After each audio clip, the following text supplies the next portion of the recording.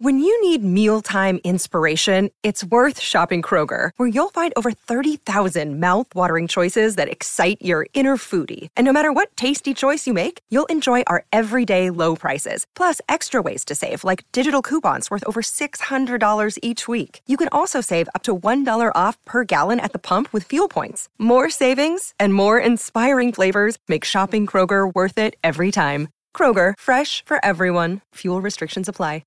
All right, Rooch, let's go around the ground. So there's a bit happening overnight. Australia played India in the T20. It's a best-of-5 series. You want to win every game you're going into. Australia rested 4 of their players. India rested a few as well. Take us through the tale of the tape. So Australia made 3 for 208. English 110 off 50 balls, Kim. Maiden century. No, was it 50 or 47, I think? I've got 50 on my score sheet. That might have been his final score. I think his century came up off 47 because he matched Aaron Finch from 2013, just off the top of my head, Rich. Right, but 110 off 50. So India has to respond.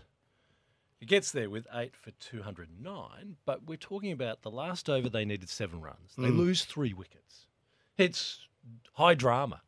Now, if you're the bowler, and it was Sean Abbott who was bowling for Australia, what would you do with the final ball, Kim? Well, you wouldn't want to bowl a no ball, Rooch, and that's what he did. Hey, let's have a listen to India defeating Australia in the first of the T20 matches. That's up in the air. What's happened here now is India still need 3 balls remaining, and a new batsman will be on strike. Swing, Messi, and a run out. Swings away on the onside. Wants to come for 2. Oh, another run out. Here comes Abbott. Rinku Singh. Hits it. Many a mile. Way back into the crowd. And India win the first game in the 5-match T20 series. All right, it'll be interesting to see what changes Australia make for Game 2. Josh English, though, as you mentioned, with that maiden century. Here's Joshy Boy talking about that. Highlights, fine. And a scintillating 100 here for Josh Inglis. His first in international cricket. And it's been a magnificent innings. Well played, young man.